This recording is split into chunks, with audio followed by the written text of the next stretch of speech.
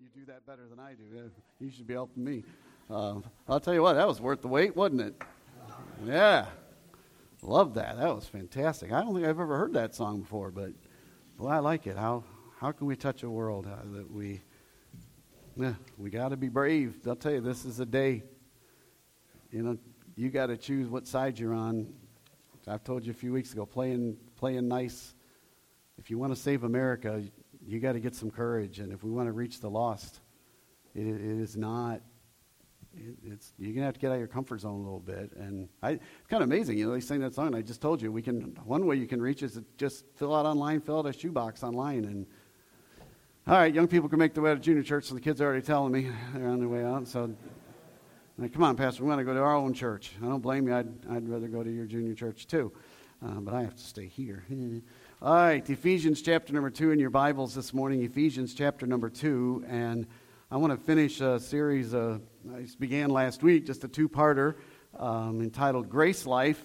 And we began last Sunday. And last Sunday was very theological. This week going to be a little bit more, I don't know what the word would be, application, I don't know. Some things I want to share with you from my heart, which I do every week, but some things that are really core to who we are as a church, or who I want us to be, and I think God wants us to be. And so, Grace Life in Ephesians chapter 2, this whole sermon was kind of provoked by our Pastor Danny and I's time at the Grace Conference a few weeks ago over in the Fort Worth, Texas area. And I'm so thankful for grace. Aren't you thankful for grace? I'm telling you what, very, very good. I think it's still warm here. You okay, DT, or is it just me? You guys, everybody calm? Everybody fine out there? All right, who's comfortable? Who's hot? Anybody hot in there? There's only 4 of us, okay. Okay, looks like we're outnumbered, DT, by a wide margin. I'm sorry, DT. You want me to take my jacket off? Is that what you're thinking I got to do? I can't come down there. You'll have to come up here. No, I can't come down there. I'm lying. That's all right. Okay. I knew if I don't do this, I'm going to hear about it later. So, in case you wonder, yes, I will be in trouble. Grace, it's a hard word in some ways even to define. I'm going to give you another one this week. I've been kind of looking at different folks who have different things to say, and I came across this one. Grace is the exercise of love, of kindness, compassion, mercy, favor. It's a disposition to benefit or serve another. I think it's a great definition of grace. Now, to put it down there where Pastor Danny could understand it, I put it in cat terms this morning, and for Karen as well, and Mickey. I'm sure Mickey's watching. Here you go.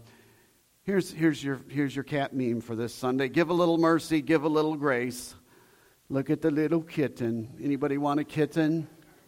Pastor Danny wants a kitten. All right, everybody knows a kitten. Pastor Danny's looking for one. Alyssa, where's Alyssa's not in here? Okay, you're lucky because she would not forget, but she's going to hear about it, so don't worry.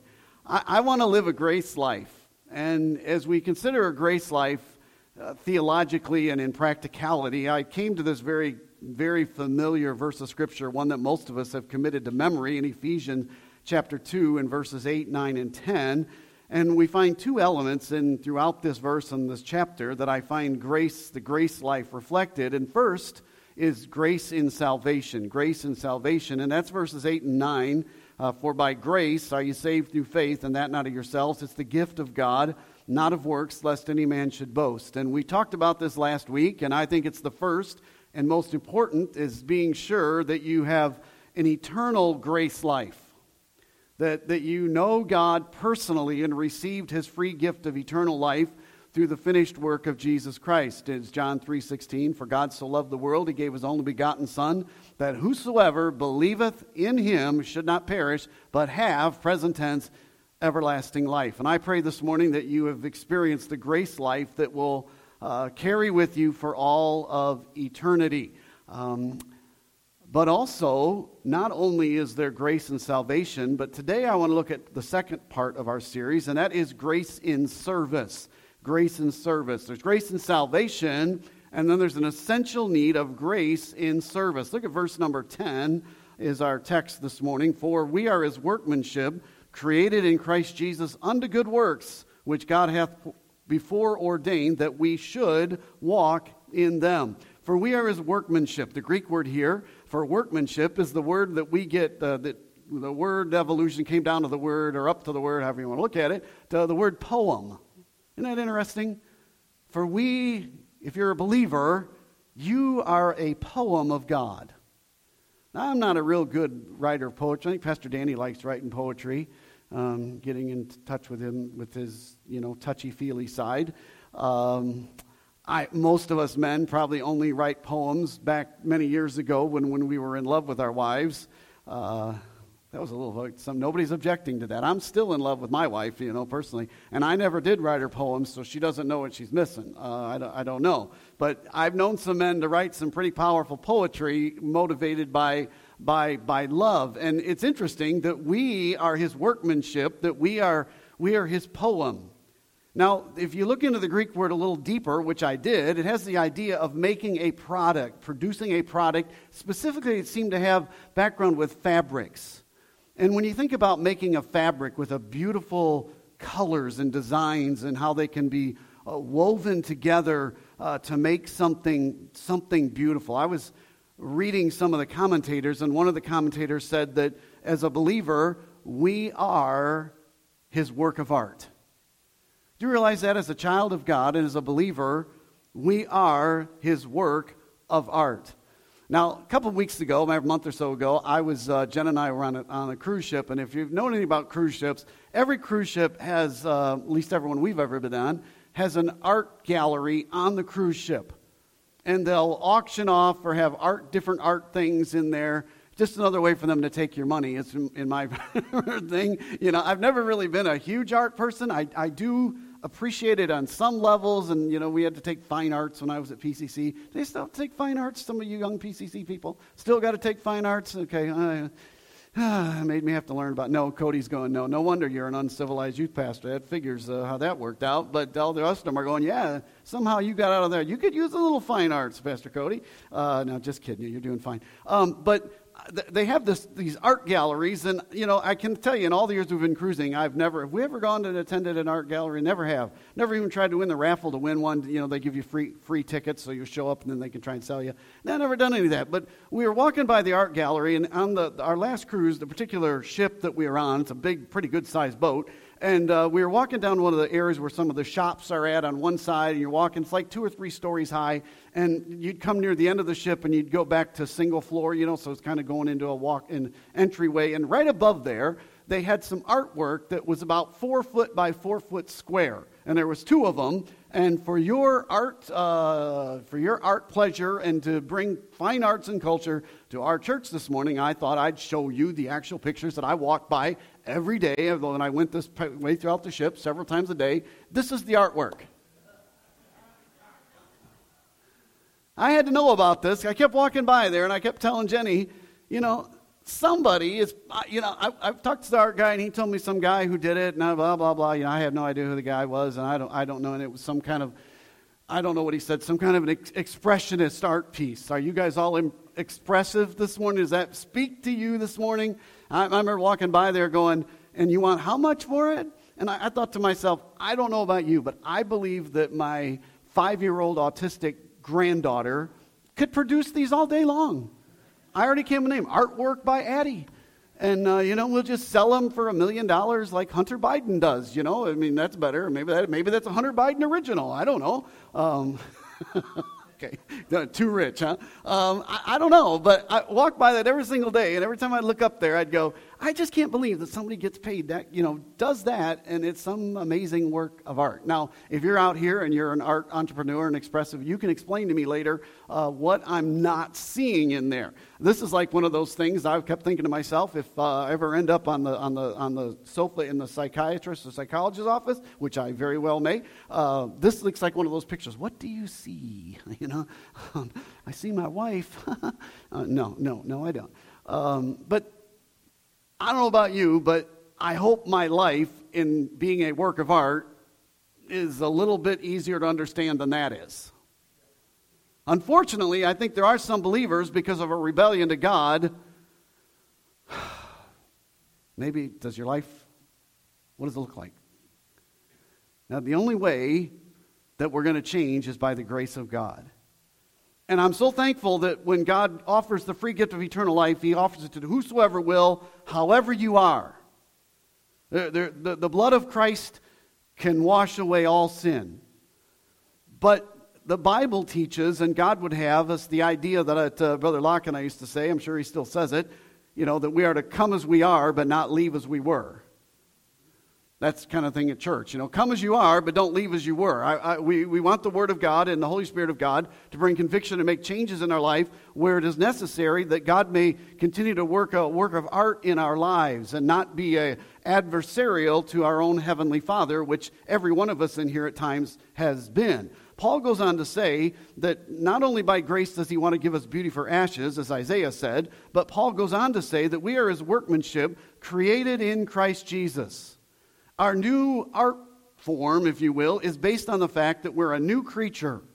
Aren't you glad that the power of being a new creature in Christ? 2 Corinthians chapter 5, most of you know this verse 17. Therefore, if any man be in Christ, he is a new creature. Old things are passed away, behold, all things are become new. And it's a wonderful thing to see a person changed by the grace of God from being, controlled and dominated by sin in their life to becoming a very different person through the power of God. And if you've lived any length of time, you realize that real change in people is very, very hard. At least it isn't me. And I know there's some of you out there who are going to say, well, people never change. No, they do. I'd agree with you, it's rare. Because even Christians, we don't like submitting to what God brings into our life to bring about some changes that God designs for us to draw upon His grace to get through some things. Now, all the blessings that you and I have are really in Christ. Here in Ephesians chapter 2, where we're seeing that in Christ. Remember back in chapter 1, that is the theme of the first 14, 15 verses. It's not talking about, most people use Ephesians chapter 1 to teach how God's chosen people to salvation. No, God chose beforehand that anyone who would come to Christ freely, and they would then be placed in Christ, and when they were in Christ, they'd receive all kinds of blessings. And when you and I got saved, the moment you chose Jesus Christ as your personal Savior, Ephesians 1 tells us that you received the blessing of being declared holy, blameless, you're adopted into the family of God, and you're sealed forever by the Spirit of God. There's all kinds of blessings of being in Christ. And I think he's hearkening back to that we are His workmanship in Christ. So just like all these other blessings come along, when you are placed in Christ, God takes your life and the mess that it is, and His plan is to make it a masterpiece. And that was God's plan from the beginning. Notice in our text, for we are His workmanship, created in Christ Jesus, unto good works. God had this a long time prepared, which God hath before ordained that we should walk in them. So God said from the beginning, just as we read in Ephesians chapter 1, that from the ages, the foundation of the world, God had planned, this is how I'm going to deliver men through Christ Jesus, and anybody that responds to my offer of free gift, this is what I'm going to do for them. And here he's reminding us that when he made that, he said, but when I saved them from the very beginning, he said, my plan is not just to save them and leave them where they are in the mess of their sin, but through the indwelling of the Holy Spirit of God, that they would become this masterpiece as I change them into the Christ life. We are not saved by good works. Verse 9, he just got done saying, not of works, lest any man should boast. But when we are saved, God's desire, notice in our text, that we should walk in them. The Christian should produce good works. Now, I'm not talking about good works in the flesh, because I'll tell you what I've learned is a lot of people, you go to churches around, and there's a lot of people that are really churchy. They can put on a good front, and especially in our Baptist world, they can follow all the rules. They know what to wear and what not to wear and what to say and all that. And they can do things because it makes them look good, or they feel good about themselves, that they have to do certain things. Good works in the New Testament, by biblical definition, is a spirit-driven action that we are yielding to the Holy Spirit of God in obedience to Him to bless somebody else and do what God is calling us to do, and it produces good works. And God says, my plan is, when I save them, my desire is that they should produce good works. Notice it does not say they automatically will produce good works.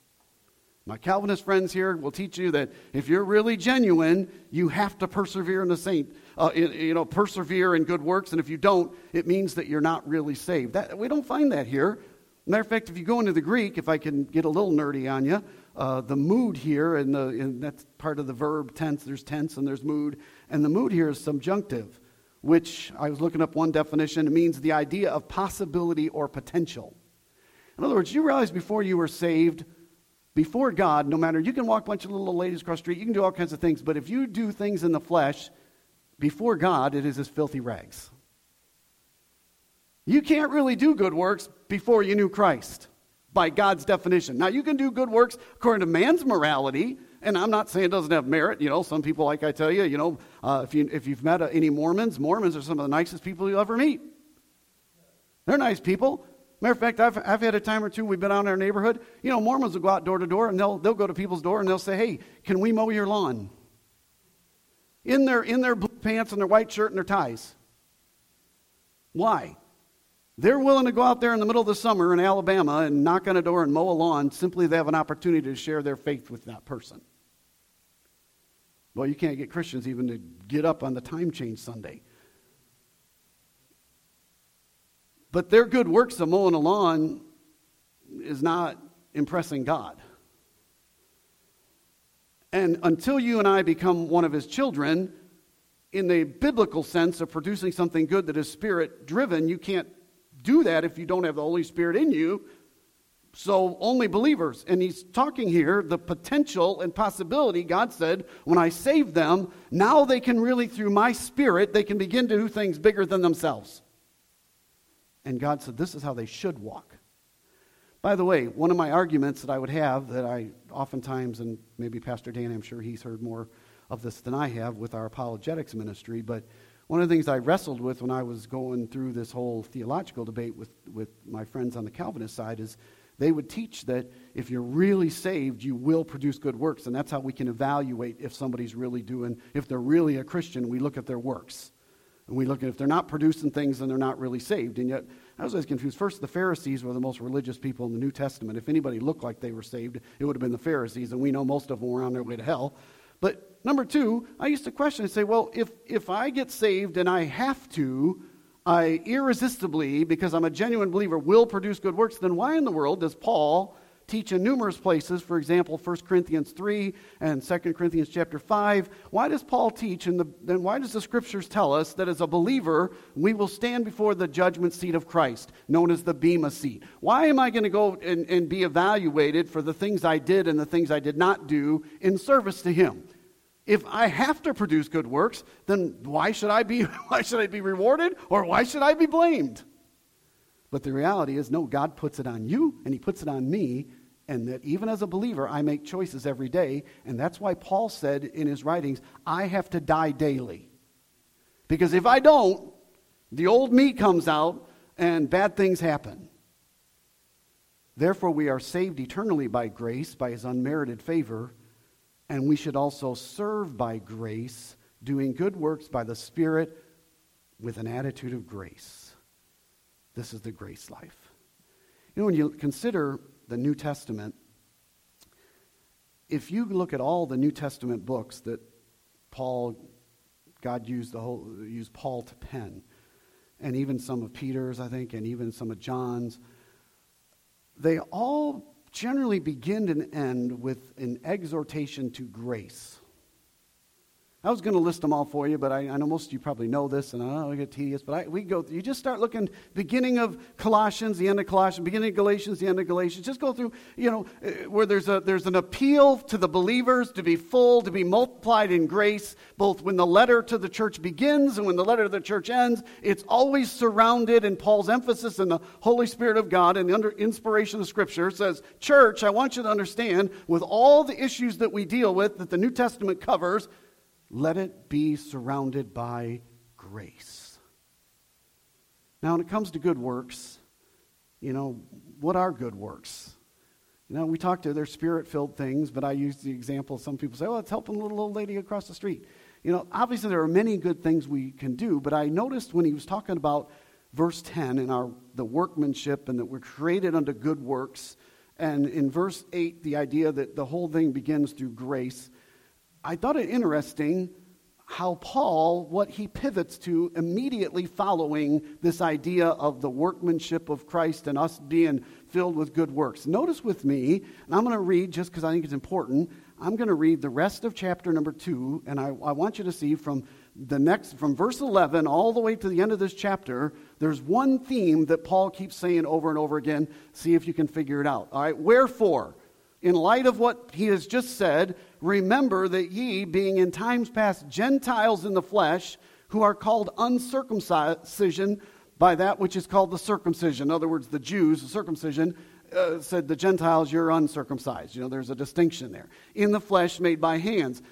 That at that time you were without Christ, being aliens from the commonwealth of Israel, and strangers from the covenants of promise, having no hope and without God in the world. But now, in Christ Jesus, there it is, in Christ, ye who were sometimes were afar off are made nigh by the blood of Christ. For he is our peace, who hath made both one, and hath broken down the middle wall partition between us, having abolished in his flesh the enmity, even the law of commandments contained in the ordinances or the Mosaic law, for to make man in himself of twain one new man, so making peace. Did I do that? Boom, boom. Boy, see, and I preach, things happen.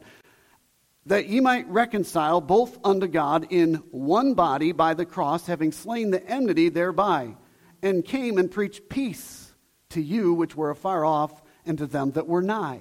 For through him we both have access by one Spirit unto the Father. Now therefore ye are no more strangers and foreigners, but fellow citizens, and with the saints of the household of God, and are built upon the foundation of the apostles and prophets, Jesus Christ himself being the chief cornerstone, in whom all the building fitly framed together groweth unto an holy temple in the Lord, in whom ye also are builded together for an habitation of God through the Spirit.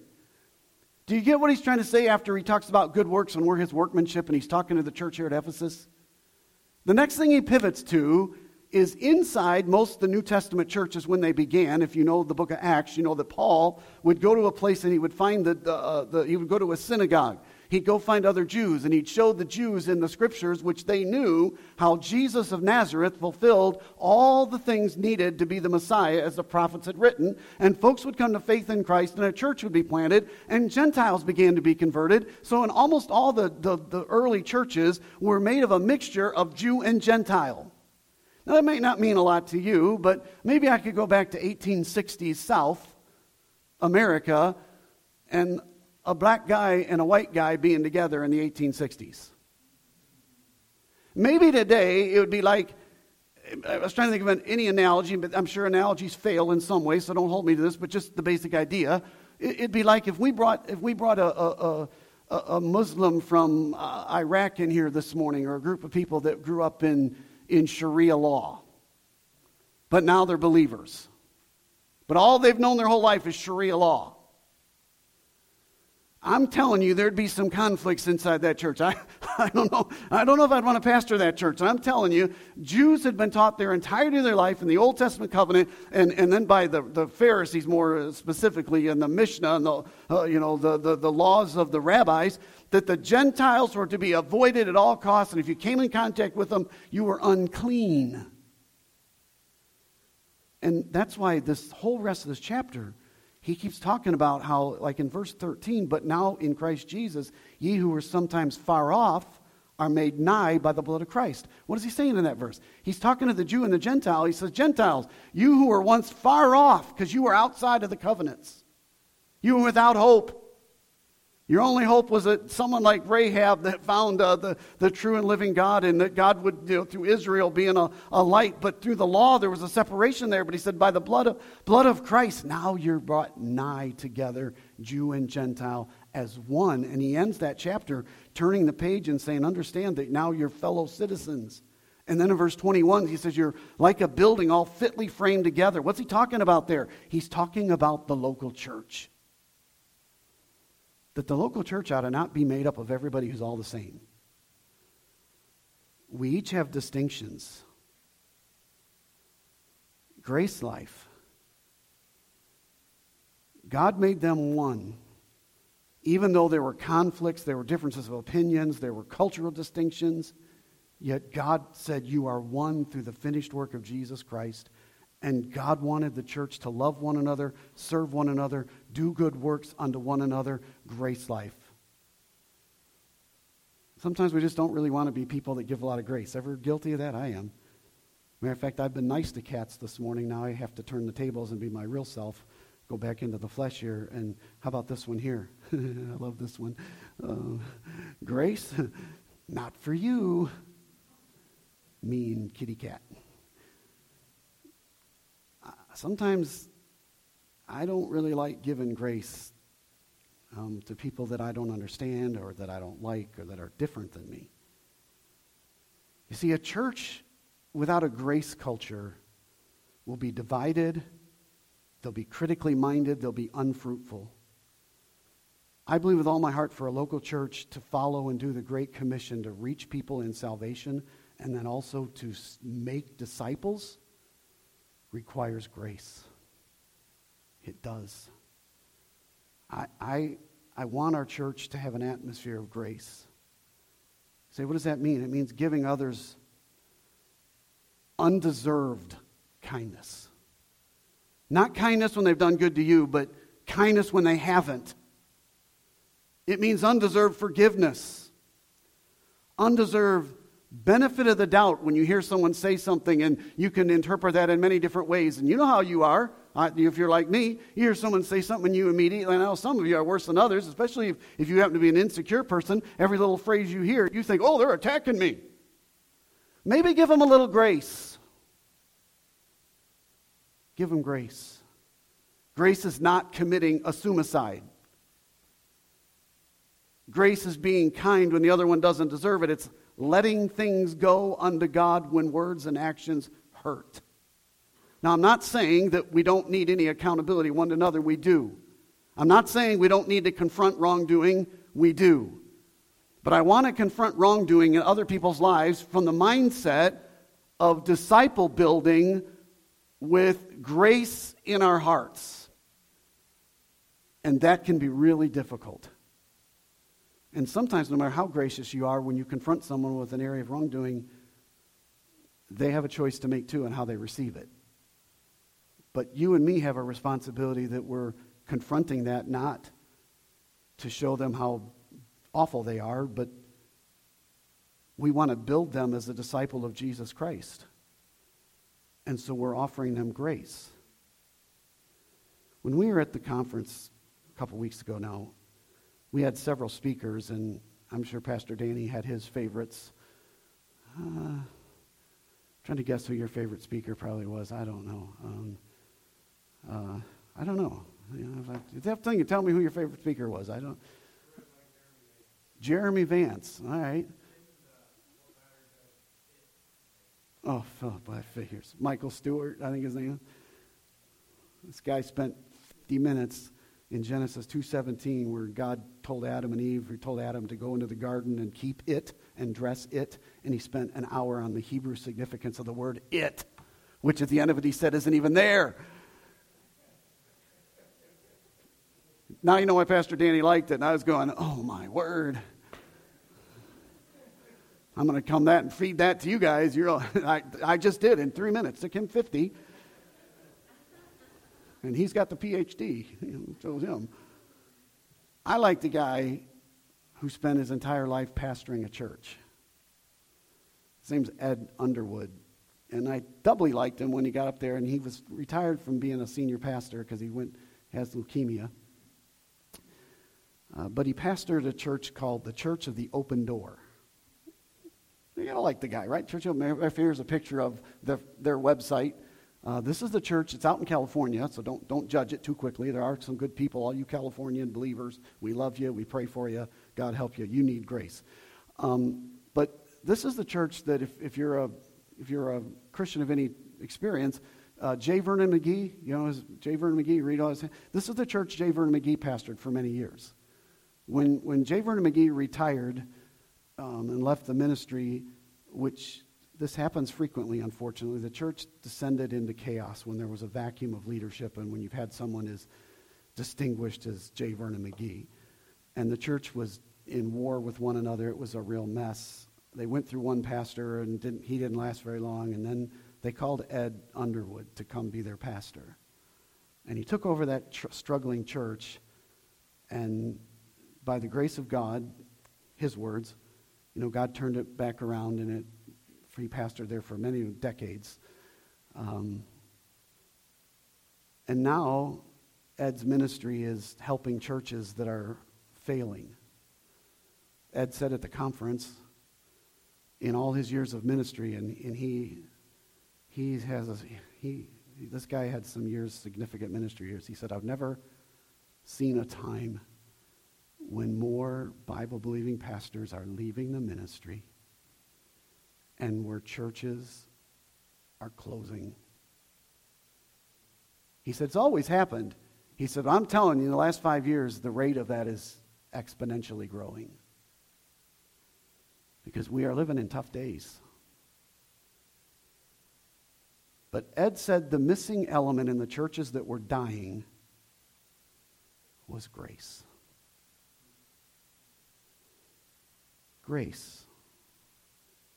He said, talking about grace is easy until you and I have to give it.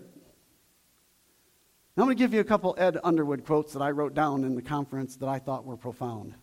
Danny mentioned one of them last week. Just really quickly, you probably didn't hear it because he talks fast. I don't know where he learned that. Had a great model, I guess. Talk fast. Da, da, da, da. This is what Ed said. Grace is the face when love meets imperfection. You can write these down if you want. They're good.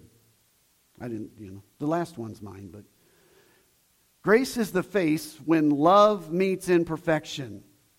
Think about that.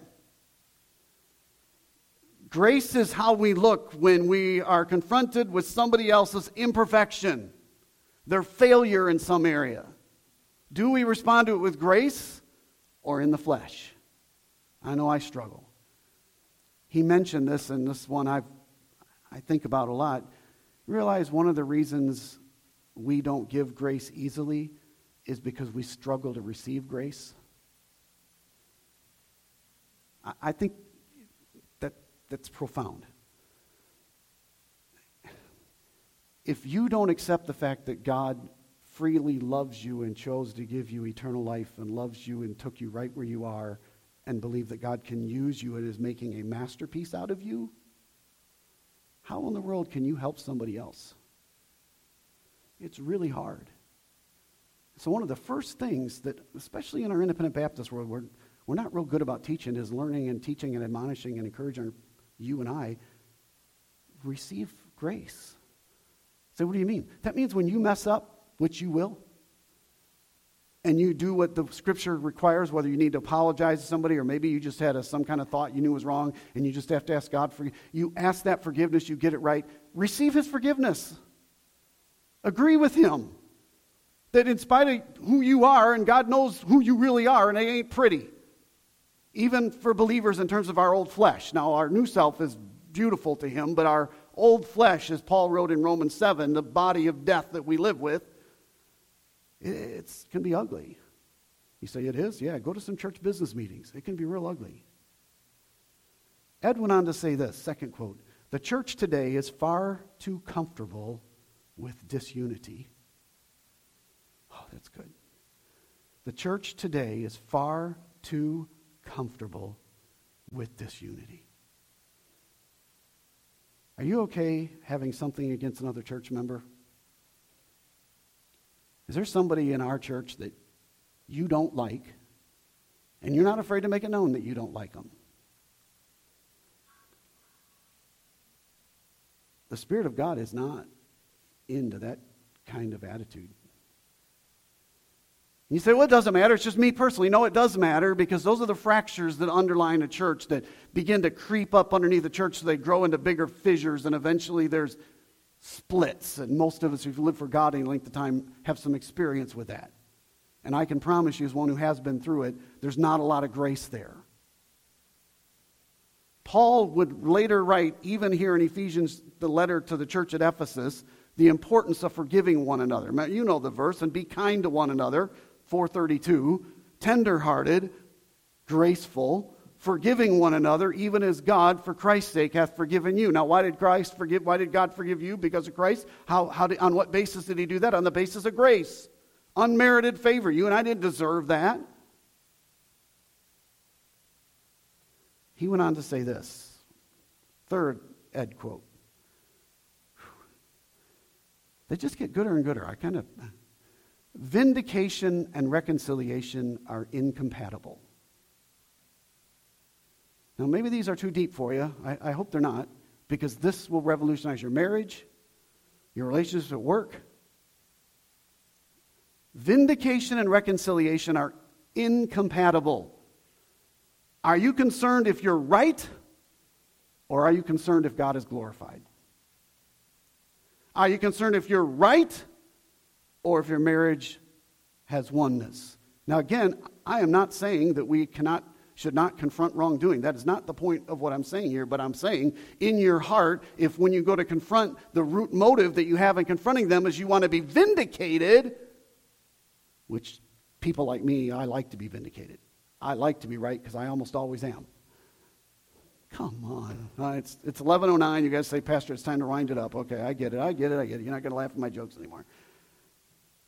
Last quote. Ed said, the solution to having a grace life, keep Jesus in the middle and not on the margins. Keep Jesus in the middle and not on the margins. He went on to say this, and I thought this was profound. When Jesus says, how do I know if Jesus is in the middle or he's on the margins? I'm going to give you a real clear answer. When Jesus is not in the middle of your good works and your life as a Christian, following Jesus becomes weary and joyless. If you are extremely weary in your faith or there's no joy in your life, I would suggest to you, Jesus is not in the middle. I'll tell you that's how it works for a marriage. If your marriage is a mess, I don't care. You can both be Christians. Christians can have a lousy marriage as easy as anybody else. If Jesus ain't in the middle, it's going to be weary and joyless. But when he is in the middle, it's great. Amen, Jenny? Amen. Is Jesus in the middle of your life? Is he in the middle of your good works? Is he in the middle of your service to him? Is he in the middle of my preaching? Is he in the middle of the Awana program? Is he in the middle of the diamond dinners? Is he in the middle of the youth group? Is he in the middle of the music ministry? Is he in the middle of our fellowship time? Is he in the middle of your car on the way home from church? Is he in the middle of your words? Is he in the middle of our attitudes? Is he in the middle of your marriage? Is he in the middle of your suffering? Is he in the middle, or is he on the margins? And just as Paul told the church at Ephesus that good works and his workmanship begins in purposing to be one in the local church, so this morning I humbly plead with everyone that's here and everyone's watching online, put Jesus in the middle. As a church, we have got to purpose to be one. It's challenging for our church. We got military people that come in and out, and Prattville and Montgomery is an area of transition oftentimes, and new people come in, and sometimes we lose the vision. And this morning I want you to be reminded that grace life is the only way this happens, but we have got the purpose to be one. Ed told his church when he took the pastorate that had been divided and all these hurts, that the key to turning their church around is the grace life. And so they began a campaign and a prayer that I kind of summarized in one last quote, a KCS quote this morning. The first campaign they had, they all got shirts that said, Lord, make us one. These are people who had been at each other's throats. Some of you know what that's like in a church. Some of you have been through that. Lord, make us one. And as the years went on, when they became one, that's when the church became powerful. That's when it began to be fruitful, is in their oneness in Christ. They said a few years later, we realized things were getting a little off track a little bit, so we did a second campaign where it said, Lord, keep us one. So I thought our prayer and my prayer for our church, and this morning, I know I'm going a little long, so be it. If we don't grab hold of this principle and we are not a place of grace will never be one. Satan is working hard to destroy this place.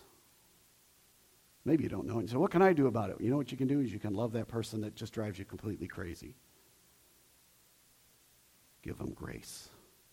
The grace life is essential in the life of the believer, his family, and the church. Be a person of grace.